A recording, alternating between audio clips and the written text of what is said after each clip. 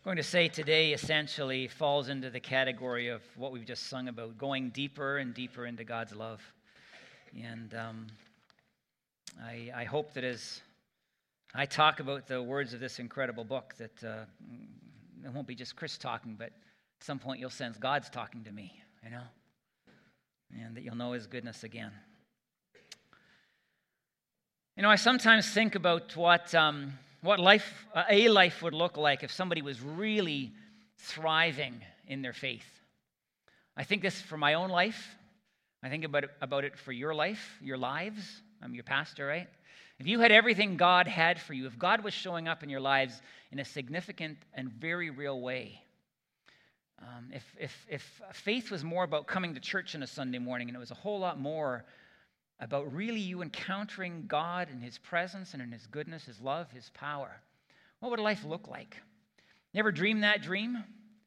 I think about what it might be. Sometimes I think people despair of dreaming the dream anymore because they've hoped for it and they've longed for it and they've tried for it, but they somehow can't take hold of it. And get to a point where they struggle as a result. Well, here are a couple of things that may be the reality. Could it be that if we really were thriving in Jesus and in our relationship with Him, we would have an incredibly effective prayer life?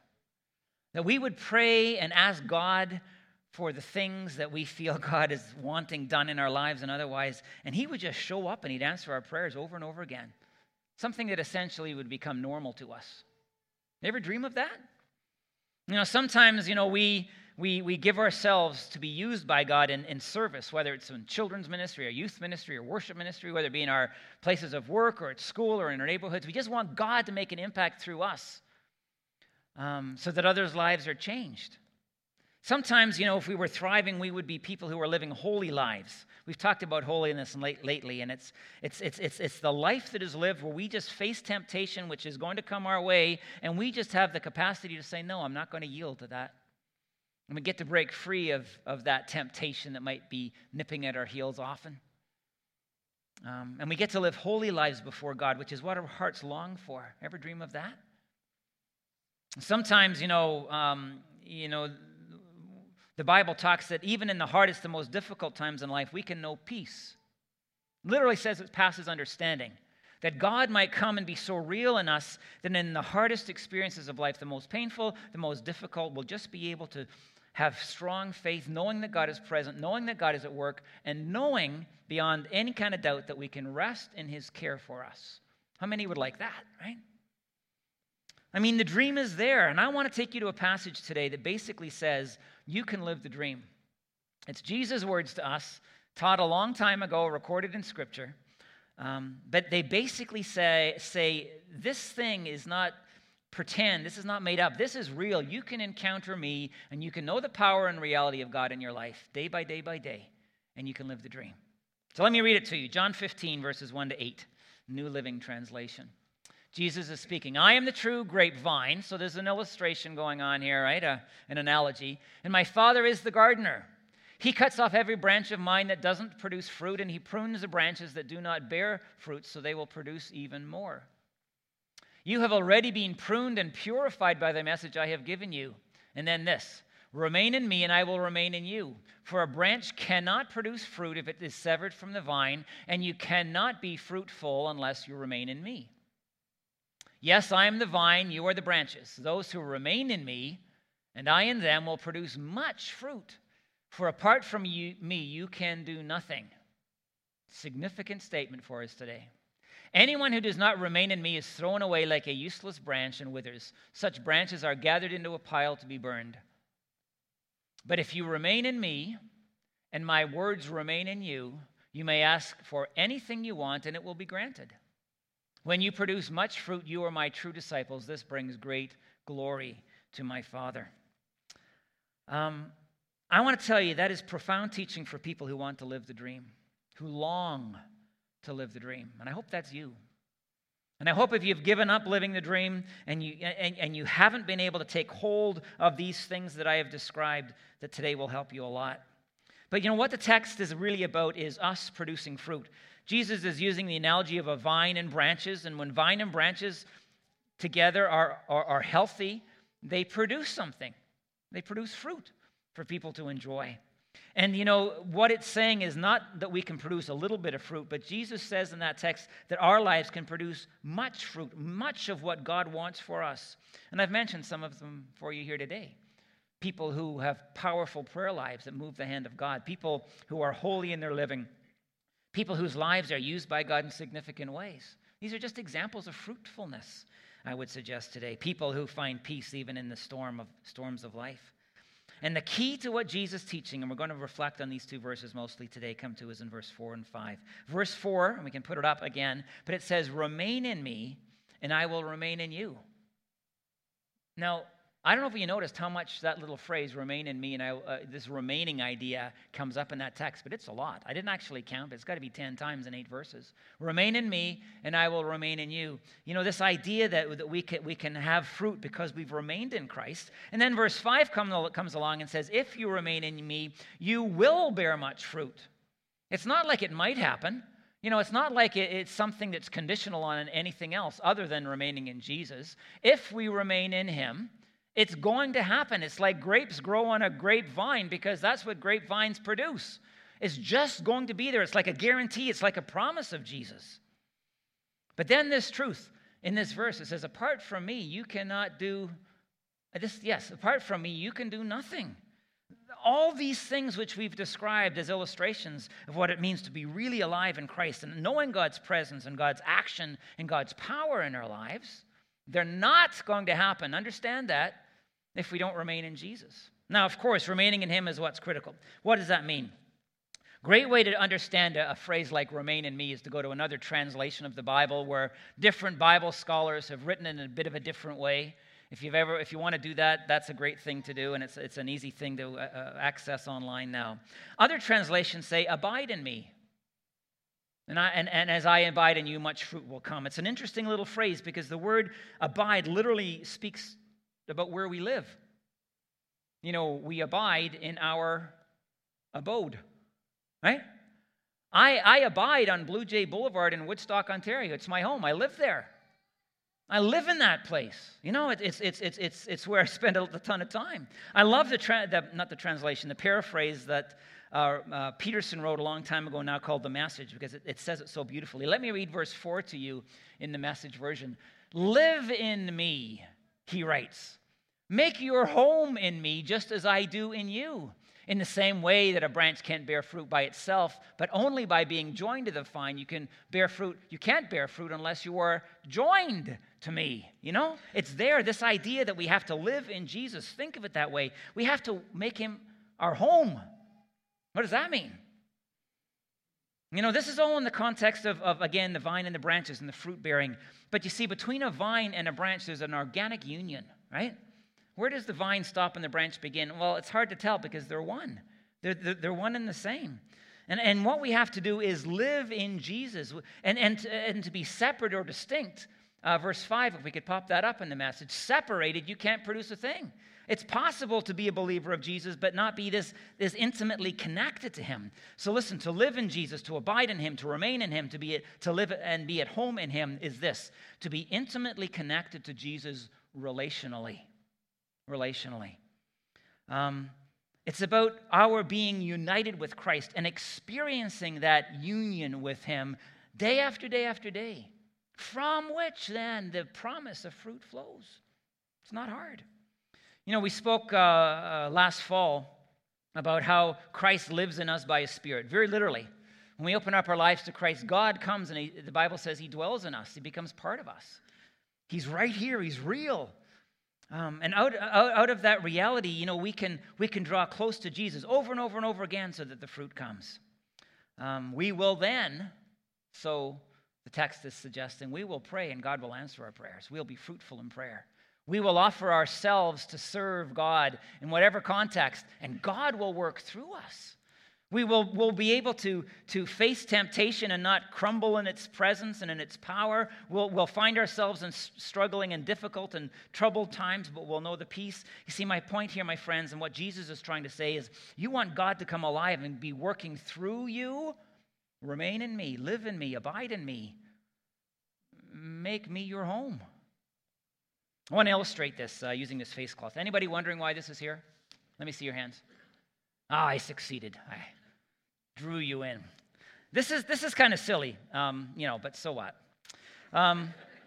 For about 2 months, before Christmas, I started going to the physiotherapist because I've had tendonitis in my forearm right here. Anybody had tendonitis? A lot of you have. This is ridiculously painful. It's the inflammation of tendons in your arm. And it's like when you do the wrong thing, it's like somebody takes a knife. I'm not kidding, and sticks a knife in. It's really, really sore. I want to be up here and be male and not be a wimp. But, I'm just telling you the truth. It hurts. I haven't been able to pour my tea in the morning. Like, I can lift heavy things if I don't use those tendons. But I go to pour tea, it's like, ow! And I become this wimp, right?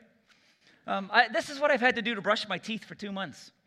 Like, brushing your teeth isn't that hard, but I pull out my toothbrush, and I stand in front of my mirror, and I do this. I got to tell you, it's a hard thing to stand in front of the mirror looking at yourself doing this. Because you're like, you're a goofy kind of guy, man. Like, what's going on? Anyway, the face cloth. Here's where it comes to in terms of washing my face. Normally what you do, of course, is get your face cloth out, and you soap it all up, and you kind of wash your face. Mission accomplished. I haven't been able to do that. This hurts way too much to actually, until very recently, to actually do this. You see, the arm's kind of not functioning very well. It's kind of banged up and broken. You get that? It hurts way too much. It's too much. It's not functioning the way it was intended to function. And here's what I've had to do. Soap up the face cloth and get all ready to go. I take the left hand and I attach it to the right hand, and I bring the hand up to wash my face, but the power comes from this left hand. So then I do it. No problem. I'm not using these muscles or these tendons. I'm using the muscles and the tendons in this hand, which are in good shape, and I get the job done. Here's the deal. I think in a very real way, this is me, this arm, and it's you. We would love to be supernaturally powerful and enabled and spiritually strong, but we've all got tendonitis. And we want to do things for God. We want to accomplish for God. We want to be fruitful for God. We want to get the face washed, but we can't do it because this thing's broken. And along comes Christ, if we will remain in him, and he takes hold of us, and he empowers us, I'll leave the face cloth alone, to do what we can't do. You see, it's not the right hand washing the face, it's the left. The right hand is used as part of the journey. It is washing the face, but it's enabled by the left. And I want to tell you, Christ comes into our lives if we will remain in him, abide in him, live in him, make our home in him. And he comes and he infuses our life with his very being. God shows up to enable us to do what we can't do on our own. You get it? So, when it comes, for example, to to being powerful in prayer. We read in Scripture about these people who pray these great prayers, and Jesus said, if you pray believing, that you'll move mountains and incredible things will get done for God's kingdom. When it comes to this, we're this. We're the tendonitis-filled, broken, unusable arm who can't accomplish anything on its own, and Jesus comes by his Spirit and he infuses our lives so that we can do what Jesus wants us to do. And he leads us to pray the things that are in the will of God, that are in the mind of God. He leads us to pray the things that God wants us to pray for. He literally, by his presence, gives us faith that we can trust that God's in this and that God is going to answer the prayer. And the face gets washed. And we pray in the power and the enablement of Christ, and all of a sudden, God starts to work. And it's like, whoa, God acting through me like that? Sometimes we want to serve God and be useful. Like, it's in Scripture all over the place, and we probably heard it depending how long we've been in church generally. But God wants to use us to make a difference in this world. He wants to use us to bless the lives of other people. And we've tried, and we've tried, and we've tried, but we can't wash our face. It doesn't accomplish the ends to which we are endeavoring. But, if we will remain in Jesus, he will come and he will give the power that is required in order to get the job done. He, by his Spirit, will show up in significant ways so that when we serve him, it's not our power or our capacity, because we don't have much, but it's his power and his capacity producing real life change in other people, leading them to faith in Jesus or blessing them through, whatever means God enables us and has gifted us for and called us to. The idea of living a holy life, I want to tell you, I think this is so often the experience of good-hearted followers of Jesus. They want to live that holy life. They want to be able to say no to temptation. But very often temptation comes, and it's a powerful thing, and there's this opportunity to do what God says is only hurtful and wrong and will be destructive in your life. And the temptation comes, and we just crumble. I'm not going to ask for hands to be put up, but truth be told, all of us should put up our hands because we all live there at times. Paul called himself, the Apostle Paul, the incredible leader of the Christian church in the first century, the chief of all sinners. He looked at himself, and the closer he grew to Jesus, the more he became aware of his sin. That's the way it works, right? I can stand before you and say, I'm the chief of all sinners. I might not know it as powerfully as Paul, but I know me. And I know you, because we're all living this same reality. And temptation is a powerful thing. Let me tell you this. There are times when I'm tempted to do what I know God has called me away from, told me not to do. This is out of his love that we have sung for. He gives us these instructions. He said, don't go there. It's only going to harm you. And I love you too much to want you to do that, so I'm telling you not to do it. And I face temptation every now and then, and sometimes when I am remaining in Jesus, abiding in him, living in him, making him my home, I want to tell you, literally it's a miracle because that temptation comes and there's no power in it for me. I just have no desire to do it. It's easy to walk away. No effort on my part. Somebody else is doing it. But there are other times when I'm not so much remaining, abiding, living in Jesus, that temptation comes, and it is a powerful call, and it is a hard thing to resist. Sometimes I do, sometimes I don't. Anybody relating to what I'm talking about? This is real stuff. But I'm telling you, my friends, when we are abiding in Jesus, he comes, and by his presence, his Spirit dwelling in us, he enables us to do what we cannot do on our own. We're weak, broken, hurting. It's a miracle, honestly. It is an encounter of God. It is an experience of God that takes us to where God wants us to go, fruitfulness before him. And then this idea of peace. I don't know how your life's going. Mine's been kind of tough in the last months. Hard, one thing after another after another. Difficult. And you know, the Bible talks about having this peace that passes understanding and all these things. And you know, what we long for is to know that peace so that we can just rest in Jesus. And sometimes it's like that and sometimes it's not. Sometimes, you know, bad things happen. You go, God, oh, where are you? Do you really love me? Do you care about me? It doesn't seem like you care about me right now, God. I'm mad at you, God.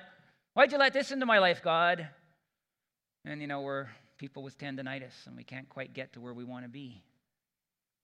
But there are other times, I'm telling you, my friends, listen to this. Psalm 91, verse 1. I love this psalm and I love this verse. It's become incredibly important to me. Those, and note this, who live in, can I say live in Jesus, remain in him, abide in him? Those who live in the shelter of the Most High, dwell there, will find, say the word with me, rest in the shadow of the Almighty.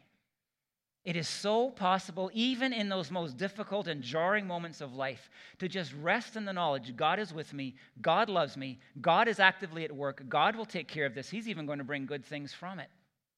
And just rest there. It only happens when Jesus comes because he is in us and we are in him, and he infuses our lives with his presence and strengthens our faith and enables us to just rest, knowing that God's going to take care of all this stuff. You know, I love Philippians 4:7 also. Look at this one. Then you will experience God's peace, which exceeds anything we can understand. His peace will guard your hearts and minds as you live in Christ Jesus. You hear the repetition of this in the scripture?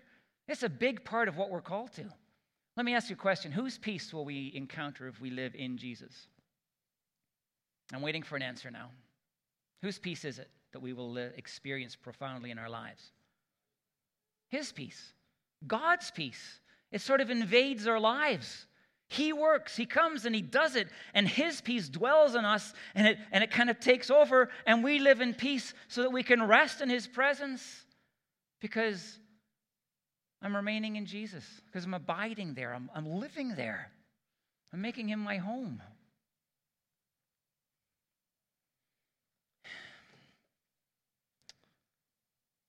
Holiness. Oh, hard to be obedient.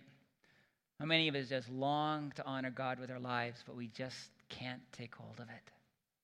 Can't take hold of it. Jesus said, remain in me. Come into this place of intimate, connected relationship with me. Know me at that deep level. And the fruit will come. It'll come. Here's this promise again. It comes to us in Galatians 5, verse 16. another letter that Paul wrote later to the Galatian church. He said, "So I say, live by the Spirit." It's a similar way of saying the same thing. "And you will not gratify the desires of the sinful nature." It's just not going to happen. That's what I spoke to earlier. It's just not something we want to do because God has shown up, right? God has shown up. So my friends, obviously, we come to this question, what does it mean to remain in Jesus? How do you get there? How do you come to that place of actually living in that reality? Well, you might remember last fall we talked about fellowship with one another, and I said to you, I'm sure you all remember this in intimate detail, but fellowship isn't something we do, it's something that is. Anybody remember that? Oh, my wife, yeah. Thank you, honey. She just does that to make me feel better, because I get depressed on Sunday afternoons, and I'm a miserable kind of guy. No, I'm kidding you. But let me remind you then, fellowship is not something primarily that we do, it's something that is. We are all, if we are believers in Christ, if we have come to trust Him, opened our lives to Him, confessed our sin through Him to God and found forgiveness, we are in Him, connected to Him. And if all of you are connected to Him, guess what? We're all connected to each other through and in Jesus. We have this unity, one Lord, one faith, one baptism. Remembering now?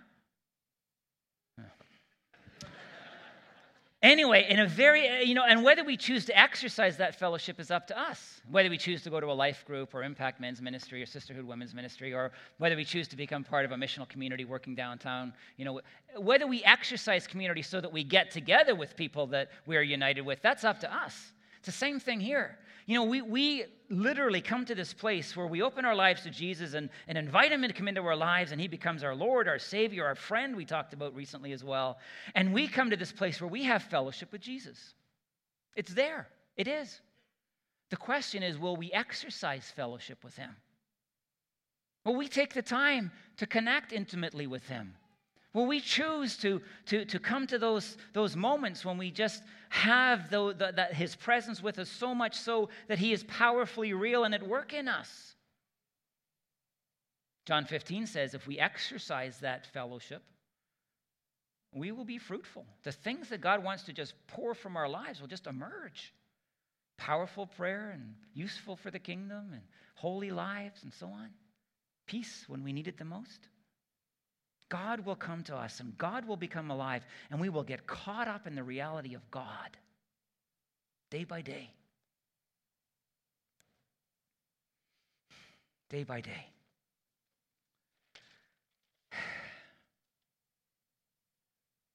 So how do you abide in Jesus? How do you remain, live, make Him our home, and on and on and on? How do we get to that place of intimate and organic union with Christ? Well, this is so simple that you're going to look at me and roll your eyes and say, oh, come on, Chris, that can't be it. But it is simple. And it's exactly what Jesus is talking about in John 15.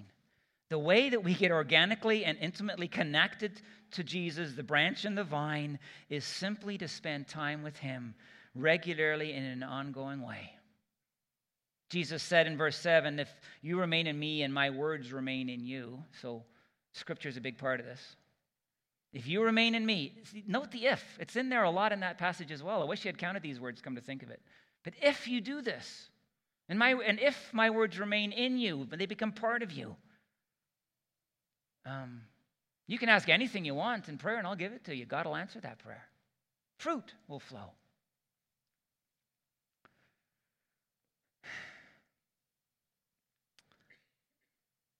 This idea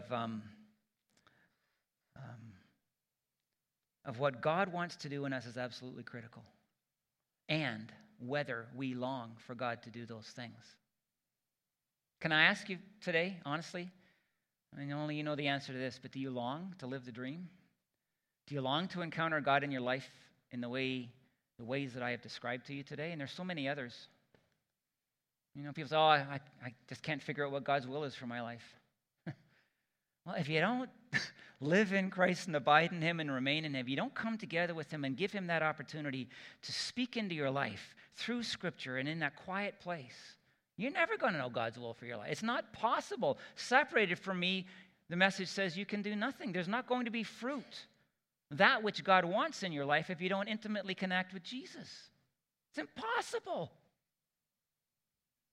So what I'm saying to you this morning, my friends, is if you want to put it this way, if you're looking for some of the secrets to the kingdom of God, the critical things that we must give attention to in order to find fullness of life in Jesus, to really encounter God in our lives, Jesus is telling us about this in John 15.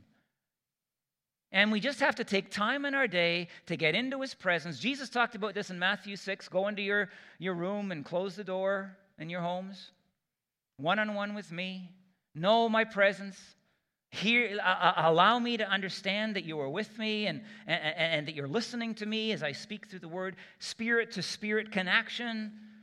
Intimate time with me. Spend time with me, he says. And the fruit will flow. It'll just come. It'll just come. I've envisioned it this way. Another illustration maybe. Think of a circle inside a circle. Smaller circle inside a larger circle. There are folks, and all these people I'm going to describe to you, I believe, they're Christs. They're followers of Jesus. They're people who are part of the family of God. They've taken that step. They've entered into faith. But the people inside the circle are people who live in him, abide in him, remain in him, make their home in him. And it is they who are having these dramatic answers to prayer, and it's almost becoming normal to them because this is how they're choosing to live. God hears their prayer and he responds. And there are people inside that circle who it seems they're being used in significant ways by God to bless and to change the lives of other people. You know, they serve and God shows up and God impacts. And there are people who want to be holy in life, and for some reason they're able to say no to temptation most of the time, and they're able to live these holy lives. There are people in the most troubling and difficult times that they are able to rest in Christ and they find peace. They're living in the circle. They found it. Now step back into that outer circle. And the people who are in this outer circle are looking at the people in the inner circle and saying, how do they do that? How come they get their prayers answered and I don't? How come those folks are able to somehow make an impact in the lives of other people for God, and I want to, and I do the same kind of work, but it happens there, but it doesn't happen in me? How come it's those people who have the capacity to not yield to temptation and kind of keep their life, for the most part, sin-free, but I can't? And how come when their lives fall apart, they can find this peace, but when my life falls apart, I'm questioning God, and I doubt his love, and I'm struggling with fear, and I'm shaken to my core? See, I think both people are in Christ. But some people choose to form their lives around this reality about remaining in Jesus and making their home in him, living in the shelter of the Most High. Some people just make a priority of spending time with Jesus in a regular and ongoing way, and his word dwells in them and he dwells in them. There's this intimate connection between the person and their Lord. And it forms their life. It's at the core of who they are.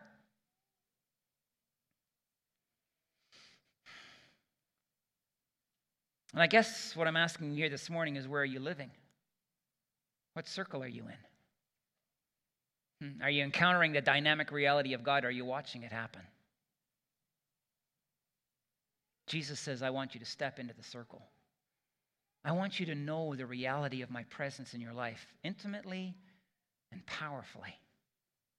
Because when you give yourself to connecting to me relationally, everything else will flow. You know, we talked recently in this series that we did on identity in Christ, and the Bible says Jesus is our friend. I don't know if there's anybody in this church that truth has impacted more than me. I think he's my friend. You don't have much of a friendship with anybody if you don't spend time with them and at least talk to them once in a while, right? You don't. You're not connected. And Jesus says, come to me, you who are weary and burdened, and I will give you rest. Come to me. Anybody is thirsty, let him come to me and drink. John chapter 7. Over and over, come to me. And Jesus, he's just waiting, and he loves all of us who are in him, and he's forgiven us, and we become the child of God through him, and we have this relationship with God. But some of us lived, as the text said, separate from that reality. It's real, but we don't engage it. And there's no fruit, according to Jesus.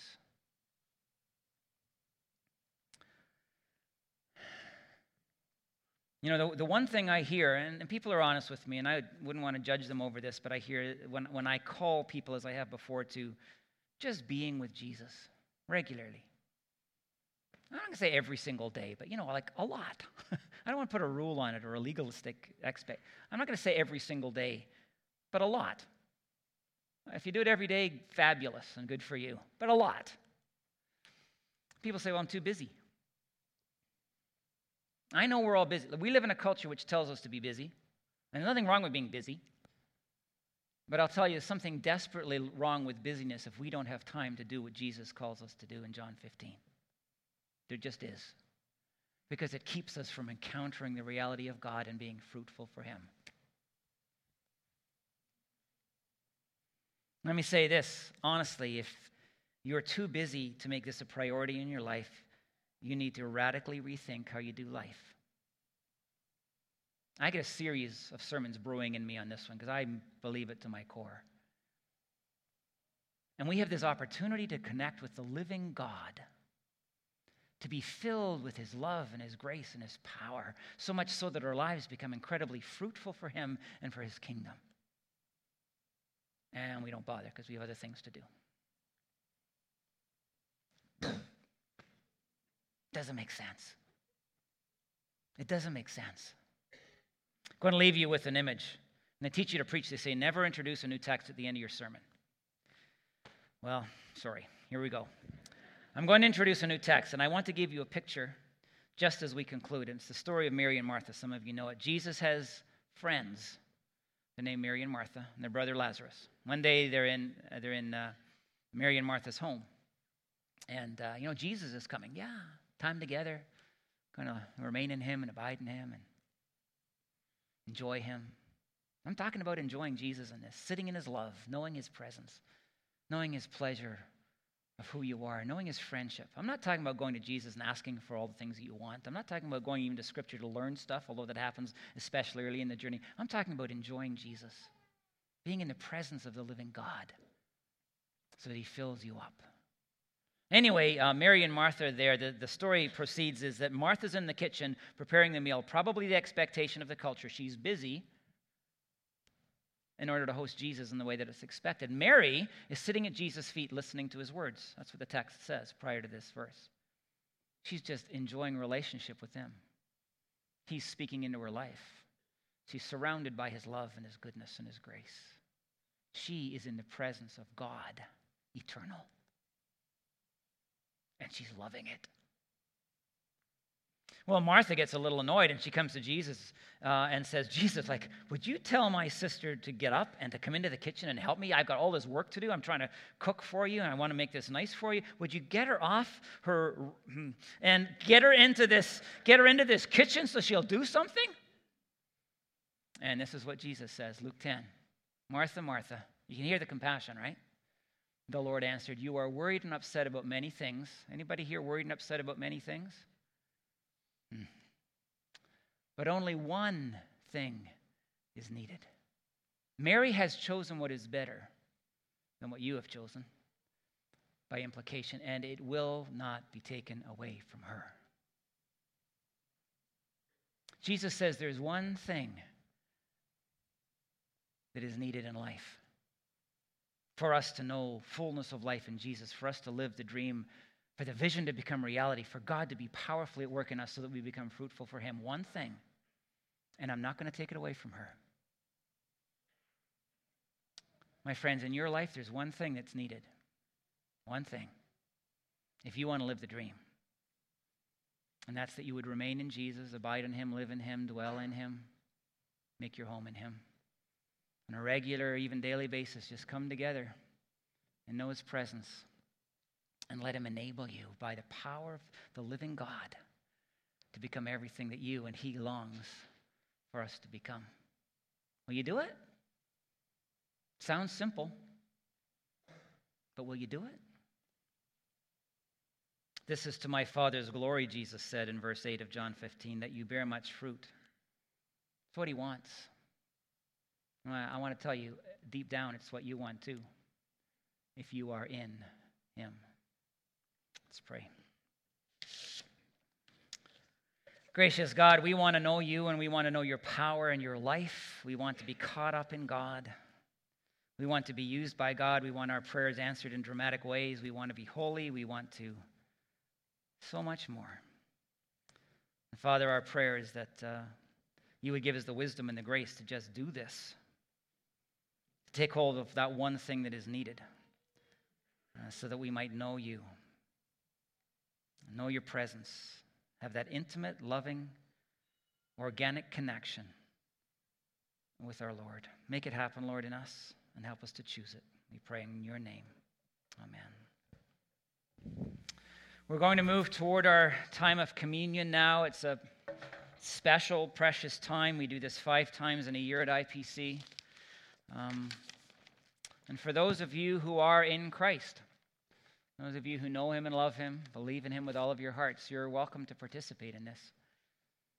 And I think it's no accident, shall we say, that we're talking about drawing close to Jesus and knowing intimacy in relationship with him, and then we come together to share this meal. And it is a meal such as Jesus provided for his disciples so long ago, and it's recorded in the Bible. Before anything else, we come and we confess our sin to him that we might be in intimate relationship. Nothing between us and him. Intimate relationship. It exists, but if we're not living in obedience, we need to confess it and turn away from it and know again the closeness of that relationship in its fullness. So let's pray together. Lord God, we come to you because although we love you and love you with all of our hearts, sometimes we do what's wrong. The temptation of the world is powerful, and sometimes, Lord, we haven't abided and remained in Jesus. And we've done things that you say we should not do. Sometimes it's in our thoughts, and sometimes it's in our words. Sometimes, Lord, it's in our action. But we come to confess to you the reality. And we come to pray now that you will forgive us of all of our sin. Every last piece of it. God, we know that your word says if we confess that you are faithful and just, then you will forgive us our sins and to cleanse us from all unrighteousness. So in this moment here and now, our God, we confess. And in this moment, we accept and believe in the cleansing that you have provided for us, even in our confession. Thank you that you have made us white as snow in your eyes. And we pray now, Lord, that as we spend this time remembering Jesus and what he has done for us, we will know you. We will know you in intimate and organic ways as we draw close to the one who has died for us. It's in his name we pray. Amen. Jesus gathered together with his disciples many, many, many years ago. And he took bread and he said, "This is my body broken for you. Do this in remembrance of me." He was about to go to the cross and allow his body to be broken. And I, in quoting him, say to you, this is his body broken for you. The same way Jesus then took the cup and he said, "This cup is the new covenant in my blood, which is shed for the forgiveness of sin." Jesus died for us. Here in this place, we celebrate it today in the knowledge that God is good and that he has done all that has been required for us to know his presence, his love, his grace, and his salvation. Let's receive these elements together. We'll share them as one in a few moments at the time where I instruct you, and ask the elders to come now and distribute the elements.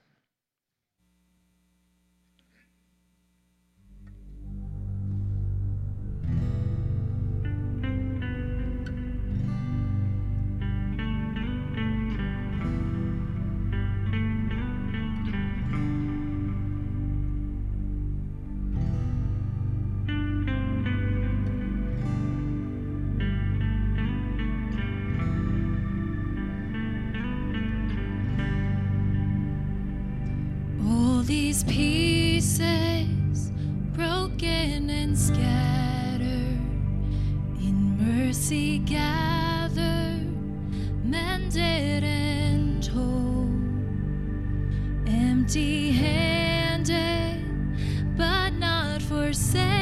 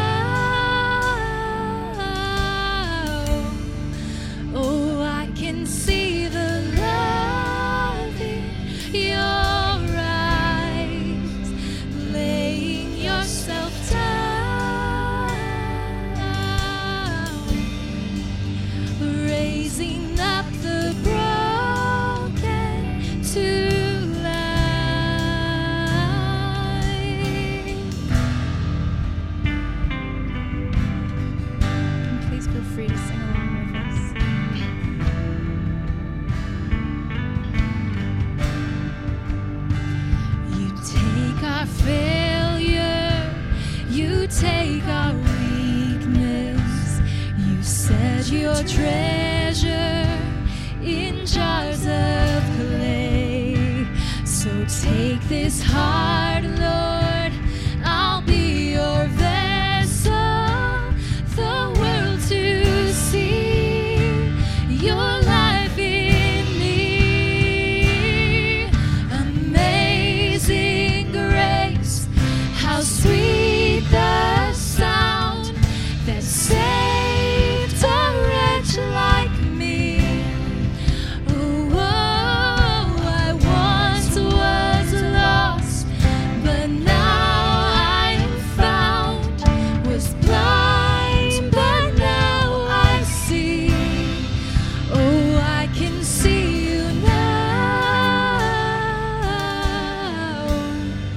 Oh, I can see the love in your eyes, laying yourself down,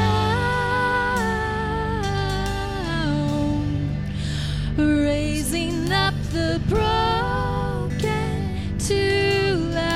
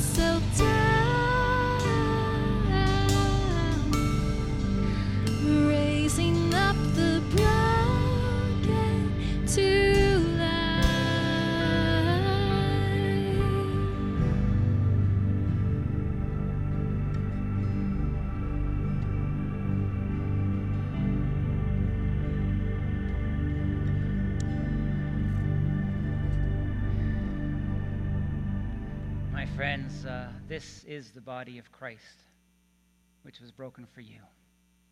Let's eat together.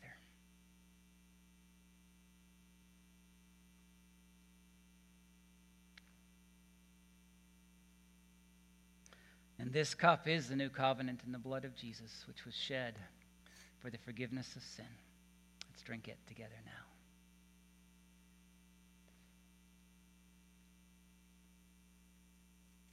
And let's pray. Gracious God,